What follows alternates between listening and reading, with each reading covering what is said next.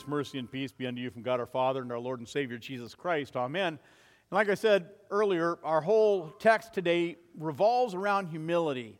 And humility is something that if you're thinking about trying to be humble, you don't have it. Humility just simply flows. It comes out of our very being. Today we learn about the humble little town of Bethlehem from Micah, the 5th chapter, and the prophecy of Christ's birth, which would come from there. But you, O Bethlehem of Ephrathah, who are too little among the clans of Judah, from you shall come forth for me one who is to be ruler in Israel, whose coming forth is from of old, from ancient days. Dear friends of Christ, you know, God has always taken the small and made it significant. He took the people of Israel, and they were a nobody, from a man called Abraham, and He made them a nation, and He made them great, but they were never a large nation. They were always a tiny blip on the world map. God made the weak nation of Israel strong. He does that. He takes the weak and powerless and empowers them and makes them bold. He takes the tiny infant and puts him in a manger. And that tiny infant becomes great. He takes little things and makes them great. What does He do with you? Well, in the Christmas story, we see all this taking place, and it unfolds in great humility as people realize they're small and insignificant compared to this magnificent event that's taking place. People are just role players in God's eternal plan, and they're thrilled to be there. He takes the unimpressive and makes them impressive. He takes the unassuming and makes them majestic. And all this unassumed simplicity is undergirded with a great spirit of humility. And so our theme for this morning, the lowly and the mighty. Micah prophesied the birthplace of our Messiah. He would come from an unassuming town named Bethlehem, and from Bethlehem would come a shepherd king. A shepherd who would also be a king. A shepherd king of no account. You see, a shepherd king had once been born there. In this little town of Bethlehem, oh, little town of Bethlehem, so small among the clans of Judah. And yet from this little town came a shepherd king. This little insignificant shepherd of no royal lineage. God used this lowly shepherd boy, and He made him great. And this little shepherd boy grew up, you know him, to be King David, Israel's greatest king ever, the shepherd king. From the town of Bethlehem. And David was born from a father. And who was David's father? His name was Jesse. Just a lowly shepherd man. Plain old Jesse. The Bible says he was from the shoot of the stump of Jesse, from the little town of Bethlehem. And the Bible prophesied another shepherd king would come from this insignificant village, from this little blip on the map. Would come another shepherd king. What would be the chances of that? Another shepherd king from the region of Ephrathah. And Micah foretold this coming. A time when one who would be born would be greater than his ancestor, King David. He would be a greater shepherd. He would be a greater king. He'd be the good shepherd. He'd be the King of kings. He'd be more powerful and more majestic. And he'd come from humble parents too. Who was Joseph? Who was Mary? This coming shepherd king would not just come from a humble town and be born by humble parents. He would be born in a humble way. He would be born in a manger, in a stable. Not in a palace with royalty standing around. No, this king would be surrounded by lowly shepherds. And his name would be called Emmanuel, which means God is with us. and he would be called King David's son. And he will be King David's Lord. And so God takes the unassuming, that which looks powerless, and he makes it great. He takes the little town of Bethlehem and he makes it something to accomplish great things. And Bethlehem did. All this was prophesied even years before Bethlehem even got its name. Bethlehem got its name before all these things were prophesied.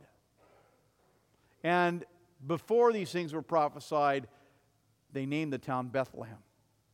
This is how God's prophecy works. Even before the event happened, the name of the town was spoken. What does Bethlehem mean? It means house of bread. Now that's significant. That's pretty prophetic. This little town would be the birthplace of two shepherd kings, two great shepherd kings. And the latter shepherd king, Jesus, would be the one who would bring spiritual food to his people. Manna from heaven. From the house of bread would come the bread from heaven. Incredible. The good shepherd and the King of Kings would give us body and blood on the cross. The good shepherd would become the Lamb of God. Give himself to be the bread of life. And so from the house of bread comes the bread of life. And that's how Jesus comes to us in the Lord's Supper. He comes to us in that unleavened bread. He comes and he delivers his own body to us. From the house of bread comes the body of the Lord for the forgiveness of your sins. Again, unleavened bread, something so unassuming. Just unleavened bread, something so tiny, so powerless, so meaningless, so insignificant as a piece of unleavened bread. Comes something so powerful, so meaningful, so rich, so salvific as to offer eternal life to sinners, to deliver forgiveness of sin, and all that from a piece of unleavened bread. And from a tiny little village called Bethlehem, the house of bread. Isn't it amazing how God works through time and history? And the crowd celebrated the shepherd as their king, at least for a short period of time they did. They welcomed him into Jerusalem as their king, and they shouted, "Hosanna be to the King of David! Hosanna to this king!" And they waved their palm branches. We have a stained glass window commemorating the event. It was such a big deal. But soon, it didn't last long. Soon their voices and cries would change. Their voices revealed the ominous reality of prophecy. And they shouted, "Crucify." They shouted, "Crucify him." And they did. This child of humble birth, born in a small village, born in a manger, born in a stable, born of humble parents, was now dying on a cross. Not much to see here, right? Move along. Move along. Not much going on here. But remember, God takes the unassuming and he makes it majestic. And so Jesus, the great shepherd of the sheep, laid down his life to save the flock. Jesus, the good shepherd, from the shepherding town of Bethlehem, where a little boy named David had once killed a lion in order to protect his flock. And from this little town would come another shepherd king who would also then kill our adversary, our spiritual adversary. For Peter writes, "Be sober-minded, be watchful. Your adversary, the devil, prowls about like a roaring lion, seeking someone to devour." And he wants to devour the flock of Christ. And Jesus, to protect us from the mouth of this lion, laid down his life to save us from Satan's might. And he said these amazing words. He said, I'm the good shepherd. I will lay down my life for the sheep. And we're the sheep of his flock. We are the sheep. We're the ones he's exalted. We're the ones he's lifted up. We're the ones that he came for, that he loved. We're the sheep that he saves. But there are also sheep in the fields of Bethlehem. I'm talking real sheep, not people sheep. And there were these sheep in the fields out of Bethlehem. The sheep that were being raised to be slaughtered for sacrifice.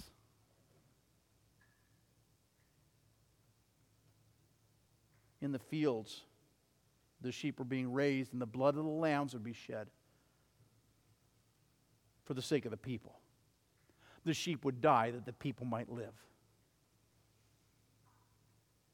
And so from this unassuming town of Bethlehem comes the house of bread and the unleavened bread in the body of Christ. The Lamb of God also comes, whom John the Baptist, who was in the womb of Elizabeth, pointed to Jesus later, and when he grew older, he said, behold, there's a Lamb of God. There's a Lamb of God from the house of bread, from the little town of Bethlehem, who was born in a stable, put in a manger, from humble parents, would die on a cross to take away the sin of the world. And his own blood was shed to save us. Jesus is trying to get us to understand all this.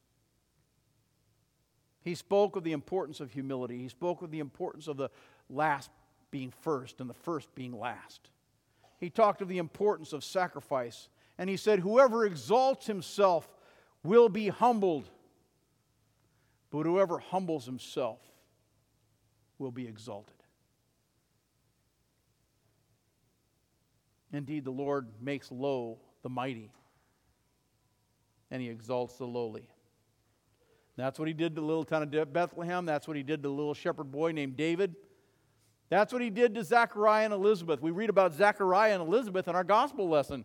Here you've got Zechariah and Elizabeth, and they wanted a child. All they wanted was a child just to be like normal parents, and they'd been praying for the Lord to just give them a child, and now they were of old age. The childbearing years were past, and then all of a sudden an angel Gabriel appears to Zechariah in the temple because he was a priest doing his priestly duties. You're going to have a son, he says. And Zechariah didn't believe the words, and so until the birth of his son John, he would be mute. But John, his son, would be great, the forerunner, the final prophet of the Old Testament, the forerunner of the Messiah. Zechariah laughed at the news, but Elizabeth, in all humility, her heart was changed. The Lord had taken away her reproach. She was filled with humility and awe. Luke tells us that Mary goes to visit Elizabeth, the mother of our Lord. And they were cousins, and they were both pregnant with great men, women of no account. Now, Elizabeth was an old woman, and Virgin Mary was just a young teenager. But they were chosen. And they were blessed. Our Heavenly Father says, God chose you. You did not choose him. And the amazing part of being chosen isn't that we brag about it. Elizabeth didn't envy Mary, that Mary's child would be greater than hers. Although she knew her child would be great, she knew that Mary's child would be the Savior of the world. And Elizabeth praises God for her good fortune. And Elizabeth praises God for Mary's good fortune. But once again, God chooses the unassuming, makes them majestic. He takes the lowly. He chooses the humble, the mean to accomplish his purposes. A little virgin girl made her name great. An old woman who was barren and made her name great, gave her a child. And the Bible says, after these days, Elizabeth conceived, and for 5 months she kept herself hidden. And she said, thus the Lord has taken away my reproach from among the people. And we know how Mary responded to her pregnancy. You would think this little teenage girl would be terrified. But she rejoices in the news that she'd give birth to God the Son. She said, "My soul magnifies the Lord. My spirit rejoices in God my Savior. For he has looked upon the humble estate of his servant. And behold, from now on all nations will call me blessed. For he who is mighty has done great things for me. Holy, holy is his name." Who talks like that? The Lord has visited me. I am nothing but a poor sinner. He's looked upon the lowly estate of his servant. And I don't deserve this. Holy, holy is his name. And you can hear the humility in her voice that the Lord has chosen her and made her name great. She knew she was unworthy. And so goes the Christmas story. The story of God making small things great continues in you. It continues in me. It continues in the people of His church and His flock. God exalts the humble, those who call out upon Him for mercy. And that's why Peter exhorts us, "Clothe yourselves, all of you, with humility toward one another." In the season of Christmas, let us live as humble people. But you know, if you're trying to live as humble people, you haven't really learned the spirit of true humility. True humility never asks the question, "Am I humble now?" True humility is a lesson that is learned over time. And then it just simply responds in a humble way. Puts other people first. Lifts up the lowly. Makes great the person next to you. For God opposes the proud, but He gives grace to the humble. Humble yourselves, therefore, under the mighty hand of God, so that at the proper time He may exalt you. And in the season of preparation of Advent, in the season of preparation, we take those words to heart. Humility is a beautiful way to be adorned, to welcome the newborn King, to kneel before the King of Kings, who's born lowly in a stable, lying in a manger. And this King comes to us. It's humbling. Each week He comes to us to make us great. He visits us with His grace, and He graces us with His presence. He comes not in judgment, but in mercy. He comes not in judgment, but in love. Not in wrath, but in kindness. He comes to the humble, and He comes to the small. He comes to those who confess their sins and kneel their knees, and He makes them important, and He makes their heart His throne. He comes to those who are important and makes them significant in the eyes of our Heavenly Father. He comes to that which is weak and powerless and makes it bold and strong.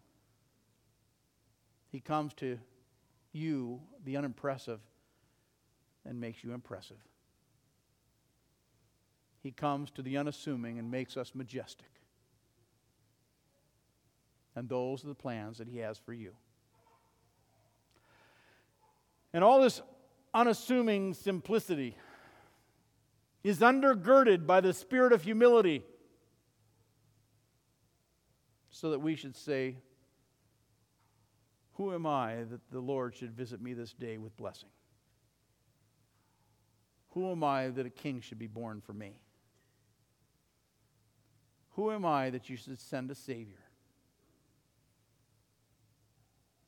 That God would choose me to be great, that God would choose me to be His child, that He'd make me part of His flock, that He would shepherd me, that He would keep me, that He would protect me, that He would come to visit me in the bread of His Holy Communion, the way He visited Elizabeth and Zechariah. Who am I that Jesus would come to give me His own body and blood, but Jesus does. He comes to me and He comes to you with His grace, with His mercy, and with His love. And so, as you confess your word, live it out. As you confess that word, live it out by word and deed. Learn the humility that surrounds the whole Christmas story. Learn to be that which God has made you to be, His humble children, and make frequent visits to this house so that it might become your home and remind you of the eternal home that He's preparing for you. Amen. And now may the peace of God that passes all understanding keep your hearts and your minds in Christ Jesus unto life everlasting. Amen.